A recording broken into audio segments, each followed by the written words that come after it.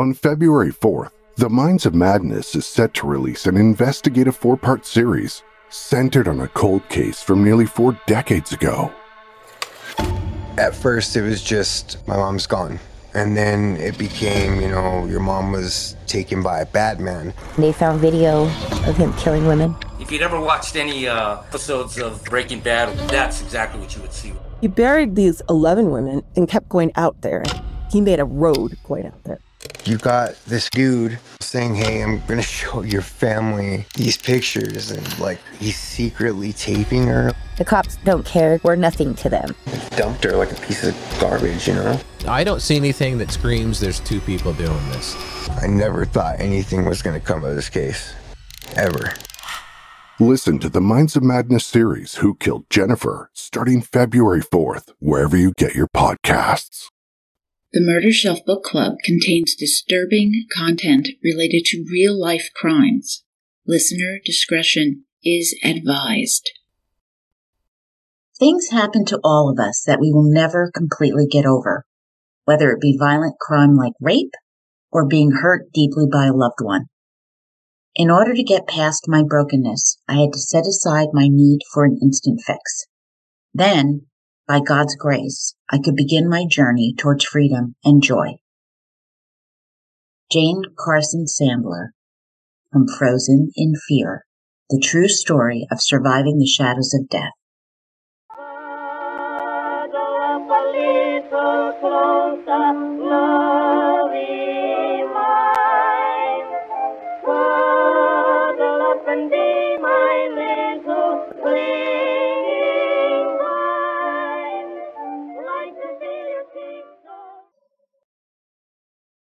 Well, welcome to the Murder Shelf Book Club podcast. I am your host, Jill.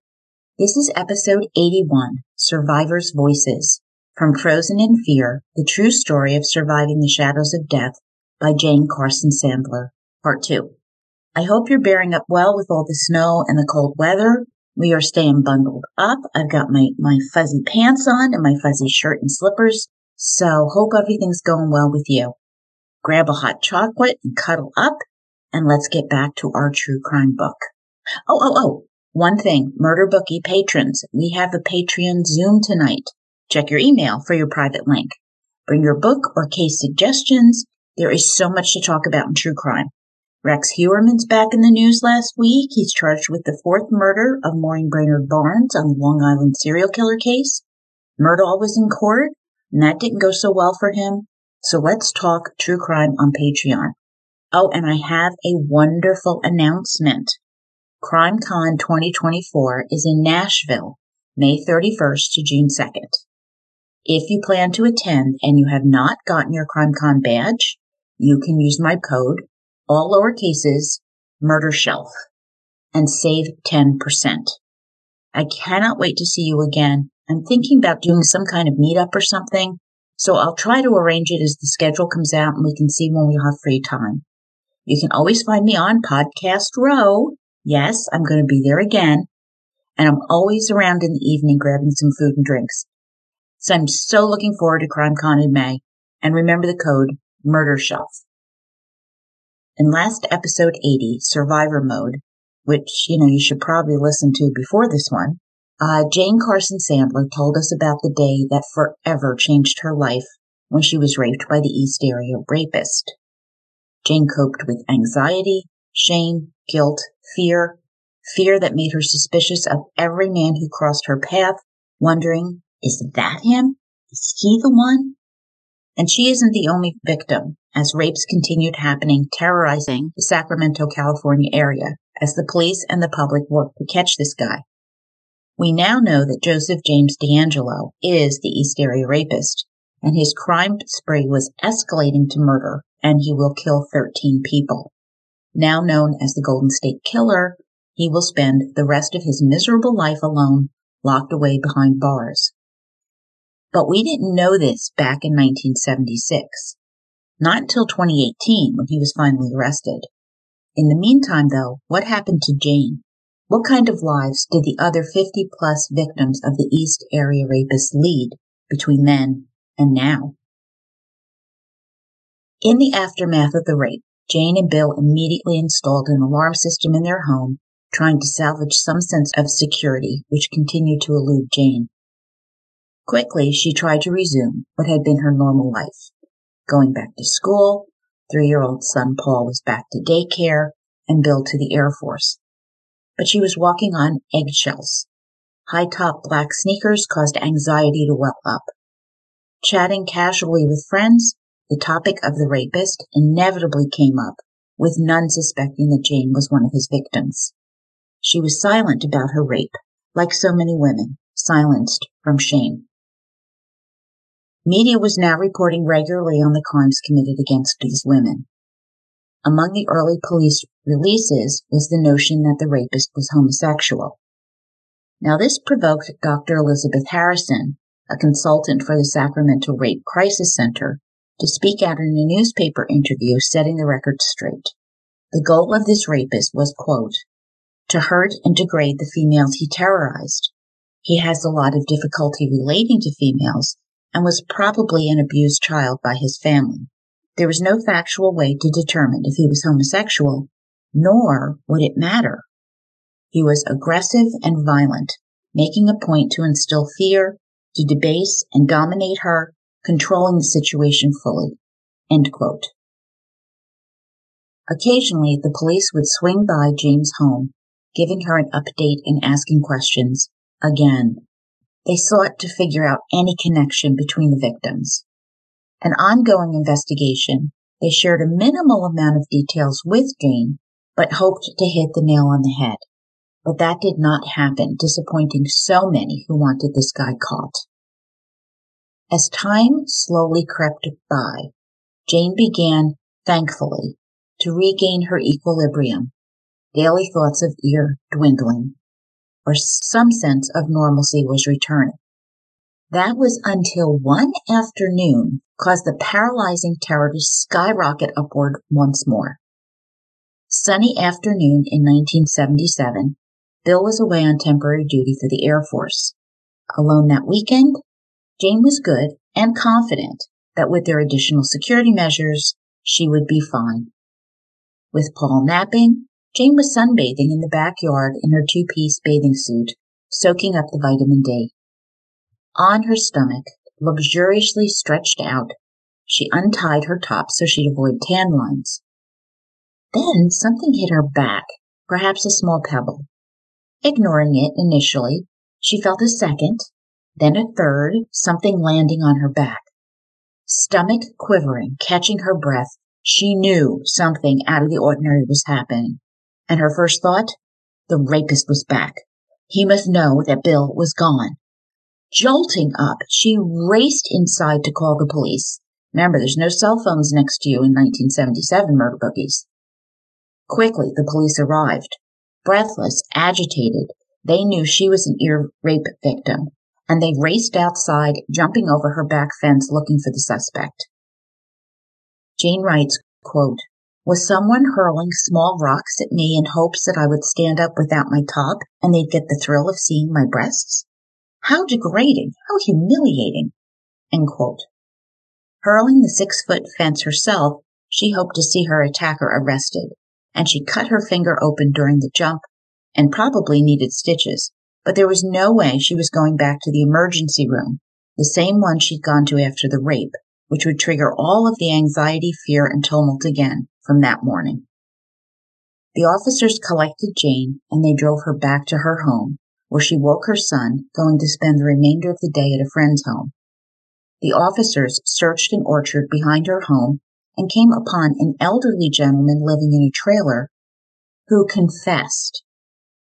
Angry, fear welling up from her core, Jane raged, quote, how dare this creep terrorize me, end quote. She did not need this stupidity in her life, causing untold emotional damage. Bill was also alarmed by this development as well. Just when they thought Jane was finding her footing once more, she was back to being a nervous wreck. In addition to this fiasco, there were phone calls, with silence on the other end. The police had tapped her phone, and she cooperated fully, answering every time, hoping it could be traced. but bracing herself each time, worried she'd hear that voice, that deep, muffled, teeth-clenched voice. "Shut up or I'll kill you." Now, Jane was not born to be a survivor, not of any kind. None of Ear's victims were. Jane was born in my home state, New Jersey, in Plainsfield, growing up in Denellen, a community of middle-class folks with down-to-earth values. Her mother was a psychiatric nurse at Lyons Veterans Hospital, and Dad was an electrician. Brother Tom rounded out the family of 4, and the early years were good, playing hide-and-seek, chasing fireflies. The ice cream truck would drive down the neighborhood with the kids swarming to buy, counting out their nickels, dimes, and quarters. Mom played the piano and would entertain as neighbors sang. Tom occasionally worked with Dad, picking up some electrical skills along the way, which he used to play some practical jokes.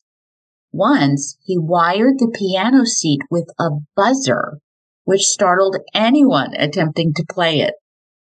Nana, as Grandma was called, lived with the family, and Jane shared in meal prep in the kitchen, feeling very special. Just like I did as a girl, Jane was a Girl Scout, and life was good. But then out of the blue, she heard screaming, and she saw her dad with his hands around her mother's neck. Nanny intervened and threatened to call the police.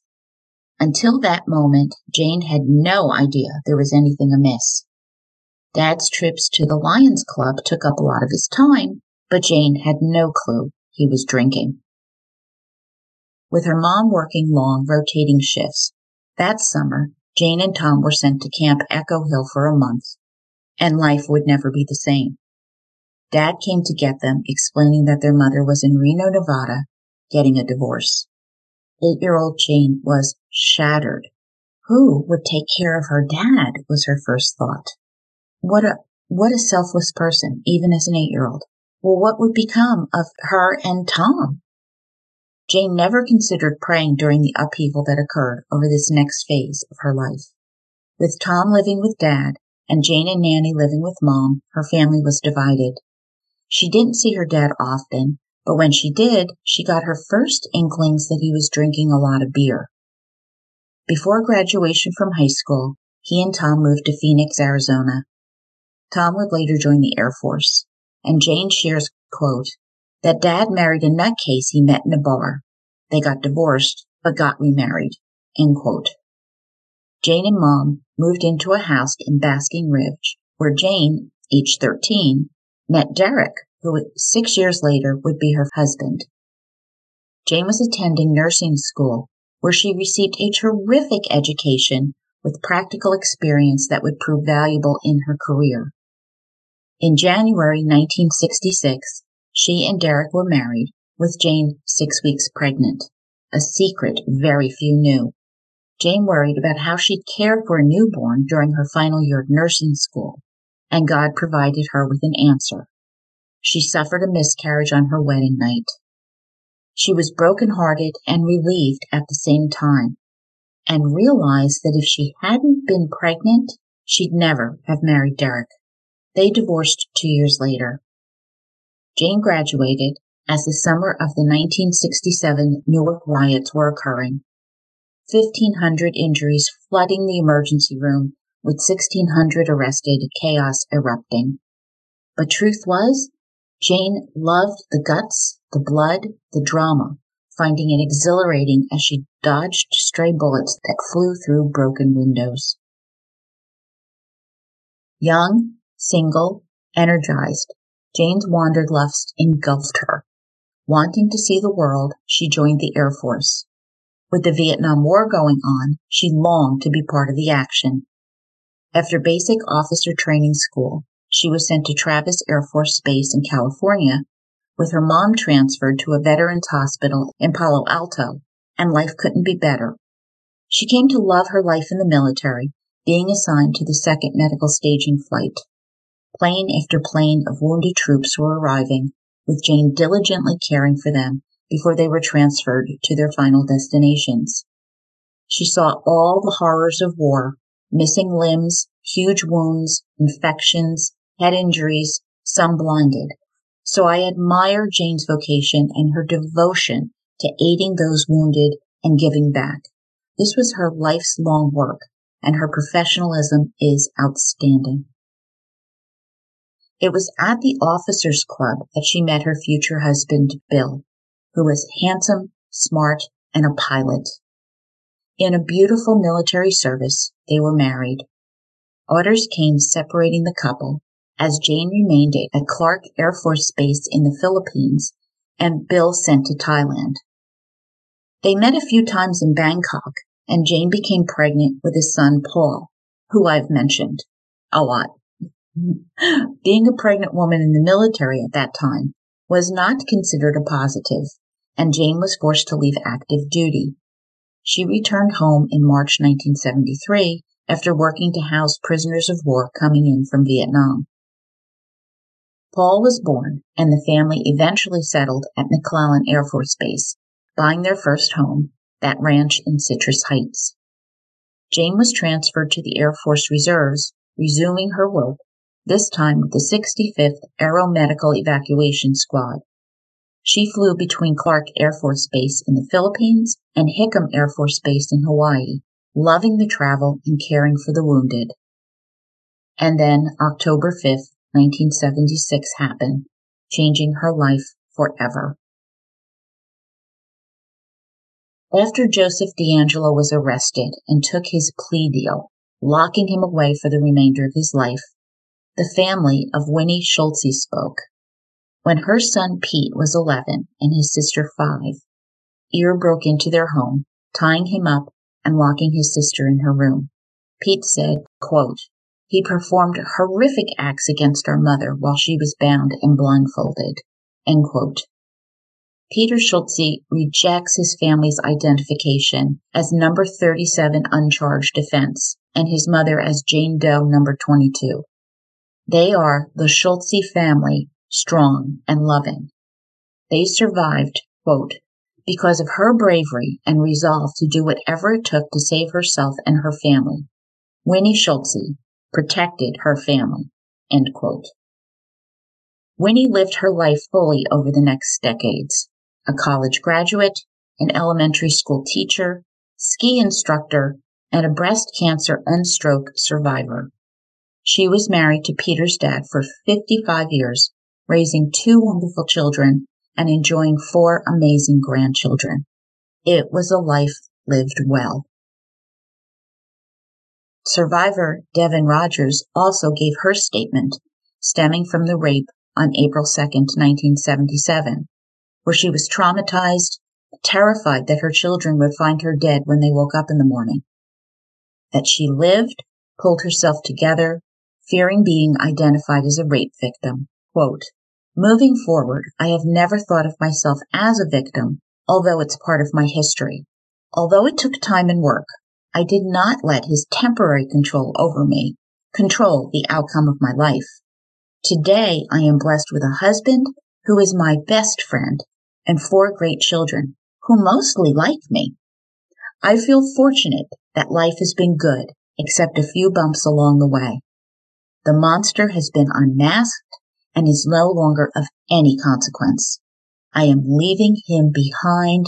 The nightmare has ended." End quote. Wow. Just remarkable people. I'm just in awe of them, each one. When Jane is described as a survivor, it does not only refer to surviving after the rape. A devout Christian today, she recognizes that God presents challenges and gives miracles, which have enabled her to survive much adversity. At the time Ear struck, Jane was a believer, but not overtly religious. Like many, she'd pray when she needed something. But with hindsight and experience, Jane gained a little wisdom, recognizing that she was fortunate in being victim number 5. Well, that sounds crazy, right? No, not really. Jane was spared from his latter assaults, which were more violent and more vicious as he escalated. She realized that she had a purpose, and more miracles would follow in her life. They are there if one opens their eyes to see them.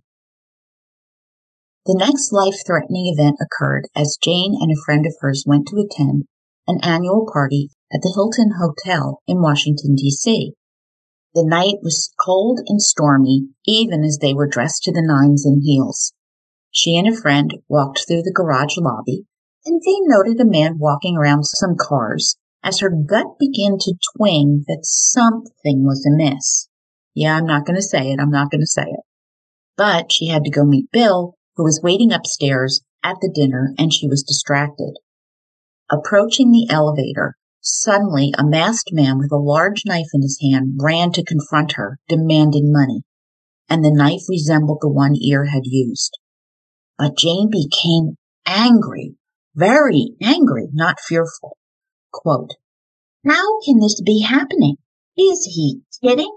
Am I really being held up and threatened?" End quote. Disgusted, Jane spat out that she didn't have any money, twisting her diamond ring around to face her palm, adamant that this thief was not going to get anything from her, as her friend trembled in fear, handing him some money. As he leaned in towards Jane, the fear did well up a little as he hissed, quote, "Do you want me to cut up your face?" End quote. She threw $7 at him, causing him to gesture at her with the knife. And just then, fortunately, a woman entered the lobby and the robber took off. This is Jane adamantly refusing to be a victim again. It just was not happening. Now, this did cause some amount of reflection. All right, Jane realized that the woman who thwarted the robbery by her timely arrival was an angel God had sent to protect them. She also realized she had taken a great risk by not complying, but she was just so angry. God knew she'd been raped, and now he'd allowed another attack. Her assumption had been that since she suffered being raped, she would never have to confront a frightening trauma again.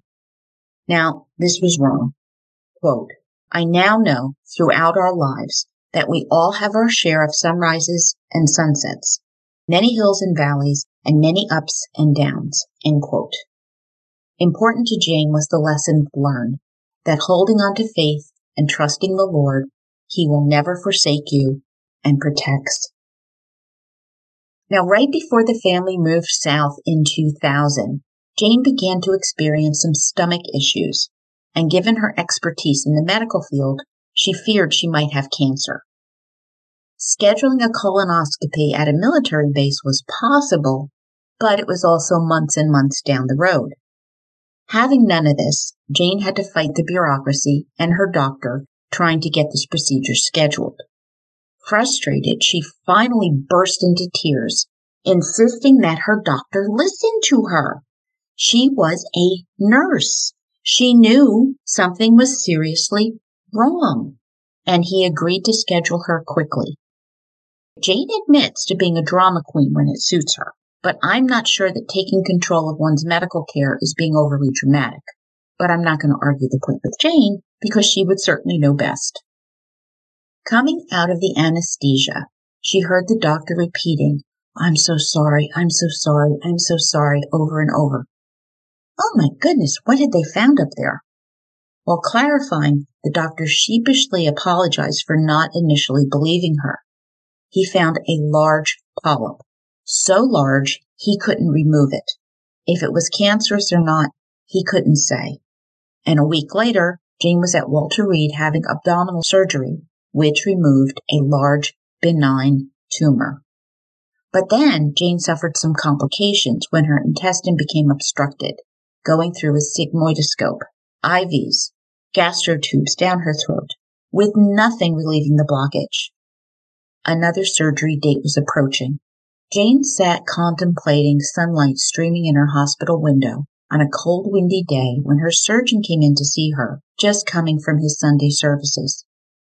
He told her a new possibility had occurred, a rectal tube, which might remedy the situation.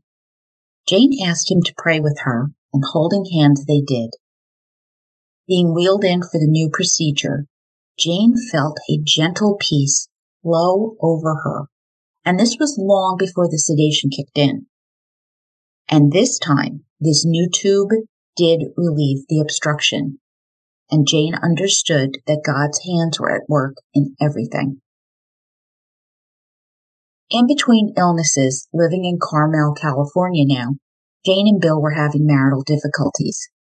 They hoped that moving to a fresh, memory-free place might help put the trauma and anguish behind them. Being a military family, they would move many times, with their son Charles being born overseas and growing up in Heidelberg, Germany.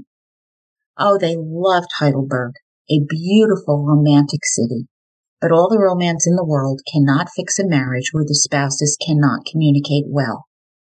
Jane isn't certain if the rape had anything to do with the deterioration of her marriage to Bill, but when he left the Air Force, Jane remained in Germany, ending their 19-year marriage. Not long after, now living down in Georgia, another medical issue struck Jane. She noticed her stomach increasing in size and brushed it off as weight gain. But things took a turn when she'd cough and leak urine, which can be a part of aging in women, but she decided to seek a medical opinion. Her urologist discovered a large tumor in her abdomen, with a 50% chance of it being malignant. Bracing for an ordeal, Jane attended church services the night before the surgery, with her priest calling her up and laying hands on her stomach and saying a lovely, comforting prayer. That same warm, peaceful feeling carried over from the operating room, where Jane felt God's presence with her. Tumor removed, it was not cancerous. But the third time isn't the charm, because in 2003, the real deal struck. Working in an urgent care, Jane had injured her back helping to move a patient. During her back appointment, the doctor became alarmed by an irregular dark-shaped mole she observed on her back. It needed to be removed. Jane saw her dermatologist, and this time the result came back, malignant melanoma. Well, that stuff will kill you. Fortunately, it had not spread, and once again, a miracle made her a survivor once more, the shadow of death rolling away. I have to think that she injured her back so that she would discover the mole. God works in mysterious ways. I cannot stress how important dermatology appointments are. Bear with me as I tell you a quick story. I developed a wart on my knee, and it was certainly unattractive. And I went to the pharmacy and I bought Compound W, and I put it on night after night, and the wart dissolved. But the dang thing came back. Okay, so I made the dermatology appointment and a little cryo, and it froze off. But while we were there, we did a full body scan, and I had, just like Jane, this little tiny mole on my back, and it was dark and it was irregular, but it was on my back where I couldn't really monitor it, so we decided to take it off, better safe than sorry. The biopsy came back malignant melanoma. I was shocked senseless. As I said, that stuff will kill you. And again, it was on my back. I never would have seen it if God hadn't sent the wart. So a large area had to be excised out of my back, and 12 stitches later, there has been no reoccurrence in almost 4 years. I was always cautious in the sun anyway, but now I am even more careful. And since both Jane and I have gone through this, I felt compelled to mention it. Warm weather will be here before you know it, so make your appointment. Okay, with all Jane's wondrous recoveries already, there is another one that she believes is her greatest gift from the Lord. His taking away her addiction to alcohol, which had plummeted her into a deep depression. For years, Jane had been hiding bottles around the house, knowing a few sips and she'd be calmer, relaxed, her anxieties retreating. While this self-medicating coping skill worked for a time, it had finally taken control of her life. Happy hour once began at 4 p.m. when she'd have a glass of wine preparing dinner, but it gradually shifted to noon. And she was justified. She had so many medical matters to deal with. Her son Paul by now was in the military, in a risky situation in Iraq, and Jane's mom had her own health issues. When one desires to engage in addictive behaviors, it is easy to delude ourselves into thinking excessive imbibing is perfectly fine when it is not. Examining her timeline, Jane doesn't recall alcohol being a problem until after they left Germany in the early 1990s. By then, she and Bill had divorced, and she was living in Virginia, beginning a new life with her new husband, Warren. She retired as a colonel after serving 30 years and left civilian nursing as well. But in doing this, Jane lost her lifelong identity. One day she was colonel, and the next day a middle-aged woman sitting at home alone as her husband worked with her son in school. Alcohol filled the void and became her companion. She resorted to hiding bottles and driving to dumpsters to get rid of the empties. Huge, huge red mountains. Huge. When Warren retired and they moved again, she was busy settling into a new routine, but soon alcoholism reared its ugly head again. After a few alcohol-fueled social mishaps, one day Jane heard God in her head, quote, "Tell him," meaning Warren. "Tell him you might have a drinking problem. Tell him you need help," end quote. And she did. Sitting Warren down, she shared her serious concern. Shocked, he'd had no idea enveloping her in love and concern. Next move was to rehab, with Jane sobbing her eyes out during the drive. While this was initiated by Jane, she saw herself as being terribly depressed, not fully accepting she was an alcoholic. Strip searched on her arrival, she was utterly humiliated. Over the next few days, she could not relate to the other men and women undergoing treatment. They spoke of serving time, broken marriages, DUIs, and Jane concluded that she did not belong there. Quote, "I am not one of them," end quote. She asked to be put into another program for people with psychological disorders, meaning depression, and was bluntly refused. She needed to stay put and continue with the program. Jane cried for 3 days, incredulous that she had ended up in this awful place with people talking about abusing drugs and alcohol. And she was not one of them. She was different. She was special. She was ashamed of being there and wanted nothing more than to go home. But then out of the blue, her throbbing back pain stopped. It just stopped. See, on being processed into rehab, Jane was prescribed a medication, Neurontin, which is used, among other things, to prevent the DTs. But it could also be used to treat back pain, and Jane's was now gone. All right, you're going to have to indulge me again, because I'm going to tell you another parallel life story. Back when I was teaching, I was electrocuted. Every annoying kid's dream come true. My teacher was electrocuted. Right at the end of class, in front of my students, it was really, really horrifying. I was unplugging an overhead projector, which is an antiquated piece of technology from back in the day, and both it and the electrical socket had some kind of major malfunction, and it electrocuted me. So the electrical current ran up my arm, split at my shoulder, and ricocheted through my skull, at the same time passing down to my knee, leaving an exit burn. I could feel the grooves of my brain where the electricity had passed through, which is somewhat disgusting, by the way. I could have done without that. And I was paralyzed, unable to pull my hand away with the electricity flooding through me. So finally, with enormous effort, I yanked my body backward, landing hard on my desk just as the bell rang and students departed. Well, I sought medical care. After months and months and months of physical therapy, I have a 10% disability in my dominant right hand, which plagues me still. And because the nerves were fried, I was prescribed Neurontin, the same drug as Jane, and for years. So I understand exactly what Jane is talking about. Well, anyway, Jane's family continued its support as she powered through rehab. And it finally began to sink in that she really did have a problem. And while she might be depressed, she was also an alcoholic. On her final day in rehab, she spoke the words she had avoided, quote, "I am Jane and I am an alcoholic," end quote.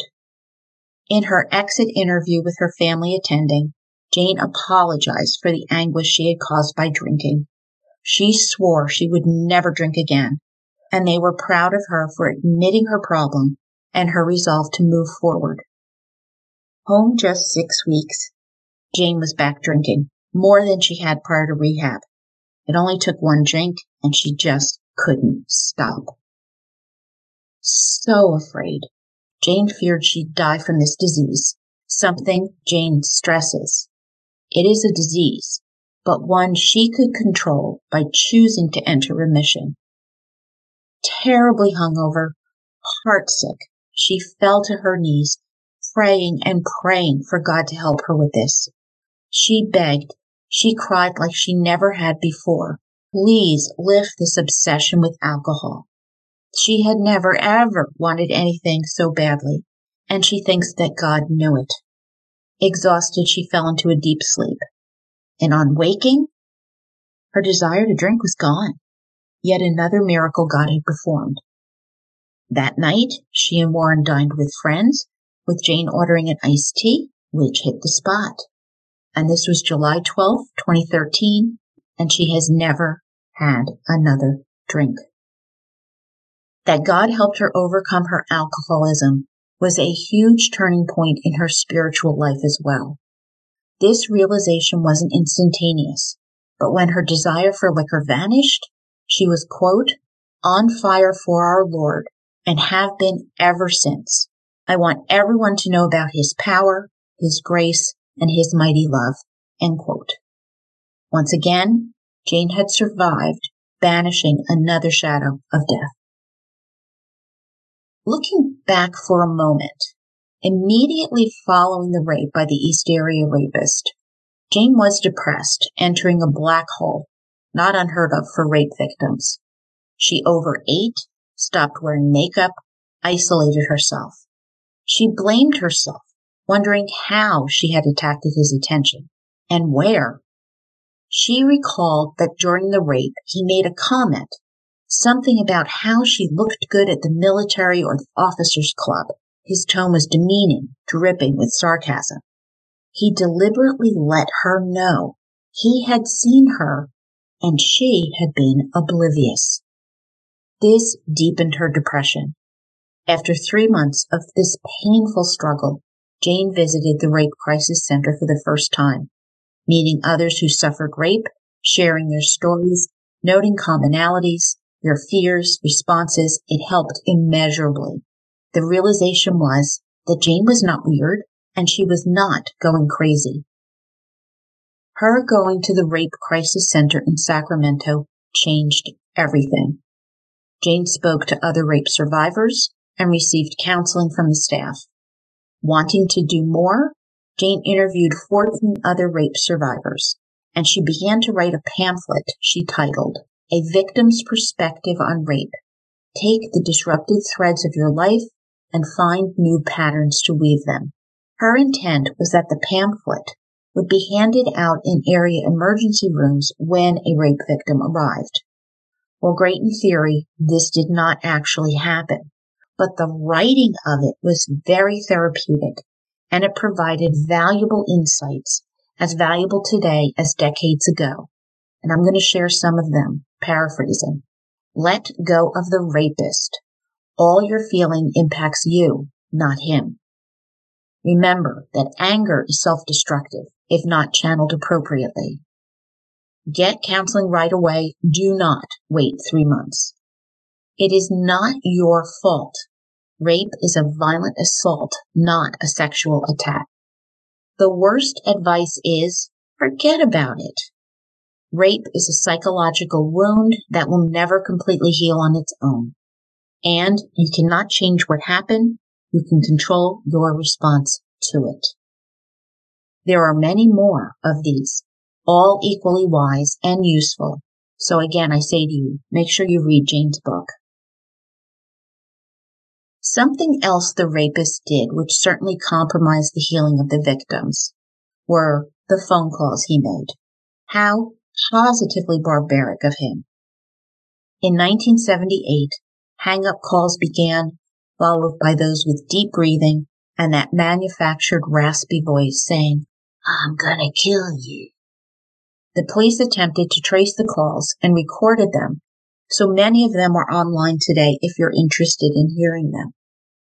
Just outrageous. It wasn't bad enough to terrorize and traumatize the woman with the rape, but now he was going to continue to enjoy tormenting, poking, feeding on the fear he's generating, again and again. One woman fainted during a call as it brought back all those terrible memories. And now I come to Jane's most controversial insight, and it is on the subject of forgiveness. I can see the minefields coming ahead. Forgiveness is a choice. Some view this as outrageous, insanity. Why would anyone forgive this monster? Quote, "He robbed me of my dignity and my self-worth. He violated and defiled me, and you want me to forgive?" End quote, Jane writes. Now these are valid points, absolutely. Jane, too, had a hard time embracing the concept of forgiveness, a very difficult process, and it was not immediate, but rather a prolonged kind of daily activity, taking years to fully understand, and it came to make sense to her. With God's help, she was able to forgive and rid herself of this tremendous burden on her life, weighing her down. She describes it as ridding herself of a heavy, trash-filled backpack that was her companion for far too long. It added nothing to her life. She was full of hate, bitterness, anger, and thoughts of revenge. Well, wow, that kind of negativity can really, really damage a person, especially over the long run. And Jane loves the saying, quote, "Revenge imprisons us, forgiveness sets us free," end quote. As a nurse familiar with psychiatric disorders, she knew that manifesting hate and rage would keep her emotionally sick with the rapist in control.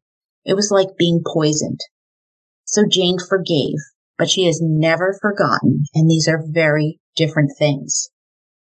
She embraced forgiveness to release her emotional pain and reclaim her life, resentment and regret ebbing away, freeing her from a prison of hate. This is about Jane finding peace and not allowing the damage to control her life. It may not be possible for everybody, but research indicates that forgiving those who have wronged us can lower blood pressure, cholesterol, and our heart rate, all tangible positives. For Jane, in moving past the trauma and helping other survivors, she was helping herself to heal. But healing also leaves scars. And this reminds me of author Lisa Turkist, who wrote, quote, "Scars are beautiful when we see them as glorious reminders that we have courageously survived." End quote. I think that sums up what Jane is expressing, but remember, forgiveness is a choice. Jane identifies as a survivor, not a victim. This led her to, quote, "do something positive with the life he has spared," end quote. She refers to this as turning pain into power. Mind you, she achieved this over many, many years. Recognizing what you need to do is very different from actually knowing how to achieve it. Jane embarked on educating herself about rape, spoke to other survivors, which generated that pamphlet, which I mentioned. She was able to attend a therapy session with a psychiatrist at the California Medical Facility in Vacaville to visit rapists in prison and learn more about why men rape. That is ballsy, or maybe it's over me, but either way, wow. Right, one rapist said, quote, "I get my joy out of dominating," end quote, which struck a chord with Jane. So true. Domination and control was one of Ear's main weapons. She continued to meet with the detectives working on her case, getting to know them better, and she recognized that they were not the ogres she had previously perceived, but caring with a positive attitude. Now, she was able to be receptive and not condemning all men as she first had after her assault. Detectives began calling Jane when other rapes occurred, and with their consent, Jane listened with an understanding ear and talked with them, their common experiences forming a bond. She reassured them that they were not insane, that their feelings were completely normal for a woman who had been raped. And some of these women had also been raped by the East Area rapist. Jane organized a luncheon at her home, and 7 women attended. Some were still in shock, some laughed, some cried, some were silently observant, but sharing their collective nightmare helped. The message: you're not alone. Jane came to lead a weekly survivors meeting for rape and incest victims at the local rape center. Now trained, she could make hospital visits to be with rape survivors during their exams, providing emotional support and answers to their anguished questions. By this time, any shame or guilt had faded away. Jane was living a productive, positive life, which she is adamant that God's grace brought about. Cliché, this is the best case of lemons to lemonade that I have ever heard. Jane says she turned her mess into a message, and I love that. For a decade after the rape, Jane had clung to her anonymity, but finally began to see the merits in sharing her story of rape and alcoholism with others. Quote, I was always afraid of the gossip and the rumors that would result if I told anyone that I was a recovering alcoholic. Through prayer and listening to God's word, I was assured that although arrows may come my way, He will always be with me. After telling my story to a crowd of 52 people, I received a standing ovation. Others were empowered that weekend to also share their secrets and seek help. End quote. Jane wraps up her book referring to a television interview with author M. William Phelps, the serial killer expert and host of the ID series Dark Minds. And of course, I've used his book, She Survived Jane, co-authored with Jane, as a resource in this series. At the time the television interview aired, Ear was still out there, but Jane was resolved to show her face on TV and not allow him any control over her. Bravo, Jane. Now, Jane's struggle to regain control took years, and she did suffer from PTSD, post-traumatic stress disorder, triggered under certain circumstances where memories of the rape emerged. She avoided skiing and scary TV shows, fearing on seeing a ski mask. A man wearing black high-top sneakers triggered suspicion. She recognized that she will never completely get over it, and those scars remain. Jane agrees with Rose Kennedy's saying, quote, It has been said that time heals all wounds. I do not agree. The wounds remain. In time, the mind, protecting its sanity, covers them with scar tissue and the pain lessens. But it's never gone. End quote. Jane came to realize she had 2 choices. Hide under her bed with her shame and fear and guilt, or she could fight back and retake her life. There were plenty of days when she wanted to lock the world away and have a pity party, but this is one brave, independent woman who would not give in to defeat. She writes, quote, Over the past 38 years, I have gone through some hard times, but through the magnitude and depth of God's love, I have managed to live a happy and successful life. End quote. Writing in 2012, Jane was married to Warren and celebrating 20 years together. With both having military backgrounds, they enjoyed traveling as well as their church activities. Warren joined Jane on a mission to the Dominican Republic, providing medications for children with health issues, and she continues to give back to her community. Her sons Paul and Charles have grown up to be wonderful, decent men, both serving in the military. Paul recently retired as a full colonel, enjoying his children who are doing well and thriving. Jane did lose her mom in 2008, her chief cheerleader and supporter. And she wraps up the book with, quote, I am at peace, happy, joyous, and free. I give thanks to God for the kaleidoscope of experiences, both good and bad, that have shaped my life. I still have some fear, but when that feeling strikes, I give it to God. My experience is part of who I am and has made me the woman I am today. I believe I was called to do God's work and to reach out to others. The trials I have experienced were put there for a reason. They helped to clarify the mission God had planned for me. End quote. I truly believe that that is a beautiful lesson for us all. In the final chapter of Frozen in Fear, Jane answers questions that she had received over the years. An authentic Jane answers honestly and thoroughly. An important question was, did she know a rapist was at large? And Jane did not. Only after her assault, the police informed the public that a serial rapist was on the loose and they should take precautions. They finally made the connection that this guy broke into homes prior to scry information about the people living there and later returned to rape and rob. The media hadn't reported the connection between robberies and rapes either. Jane said, quote, "When I was robbed of jewelry and coins in my son's piggy bank 2 weeks before the rape, I never connected the two.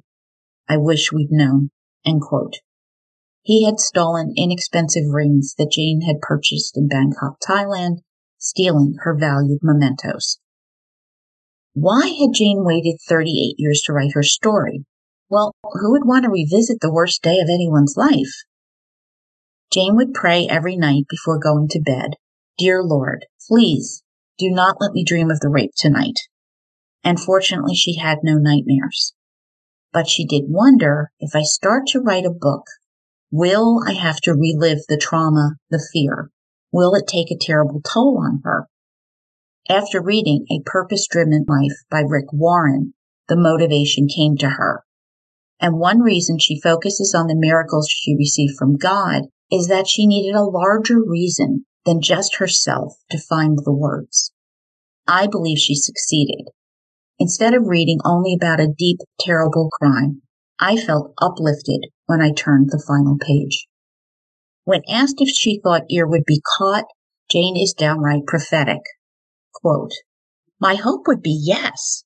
They have his DNA now, and better technology is in place, so there's a real chance that if he's still out there, they will find him." End quote. And that is exactly what happened 4 years later on April 24th, 2018. DNA all the way. Criminal genetic genealogy burst out of the forensics lab, and Joseph D'Angelo was identified as a suspect, arrested while complaining he had a roast in the oven. He'd later malinger, pretending to be frail, taking to a wheelchair, when a week earlier he was zooming along at 100 miles an hour on his motorcycle. He is a liar. Do not believe it. By the way, retired investigator Paul Holes shared the motorcycle story. And here is my pitch for uploading your raw DNA to GEDmatch or Family Tree so law enforcement can use it to get these terrible criminals off our streets. Please, please opt in. Every day we hear about decades on decades old cases being solved. Just last month, a break in the Colonial Parkway murders. The killer of David Roebling and Robin Edwards was identified as Alan Wade Wilmer Sr. And another murder that wasn't tied to him or Colonial Parkway at all, the murder of Teresa Lynn Howell in July 1989, was also connected. So that's 3 murders solved. So let's try to do what we can in 2024. This is a big way to help murder bookies. I am pausing our story here, episode 81, Survivor Voices, and I'll be back in 2 weeks with the conclusion of Frozen in Fear, the true story of surviving the shadows of death, episode 82, Sister Survivors, where more voices of survivors and their families will be heard, resonating outward, and I hope to help and continue to support people who have survived sexual assault. If you care to make a donation to Hope Haven of Low County Child Advocacy and Rape Center in Beaufort, South Carolina, there is a link on my blog. And my next book, here comes the announcement, is Murder on Elm Street by Jeremy L. Luberts. a retired detective on this controversial case. Buckle up for this one, murder bookies. When two teenage cousins break into a residence on Elm Street in Little Falls, Minnesota, a true-life horror story unfolds. More than 24 hours after two teenagers lose their lives, Detective Jeremy Loberts responds to a suspicious activity complaint at the same Elm Street residence, beginning a case that will forever alter his life and embroil his community and the nation into a debate over just how far people can go to protect themselves in their own homes. I remember when this case occurred, but I had no idea what actually happened. So we are going down the rabbit hole on this one. Thank you for listening, Murder Bookies. I see you as you hear me. Let's take a couple minutes to leave an awesome review that'll help me make new Murder Bookies. I know the platforms don't make it easy, but please leave a nice review. Share your thoughts with me at jill@murdershelfbookclub.com or on Twitter X or on Facebook, Instagram, or you can join Patreon for $4 a month. Valentine's Day is 2 weeks away. Check out my Spreadshop merch. There are adorable teddy bears and kitties and t-shirts and so much more. Thrill your favorite murder bookie with a thoughtful gift. Links are on my blog at www.murdershelfbookclub.com with all of my sources, photographs, show notes, our snack recipe, and our wine pairing too. Always trust your gut, murder bookies. Written and produced by Jill, all rights reserved. Music by Carl Hosanna and lyrics by Otto Harbuck.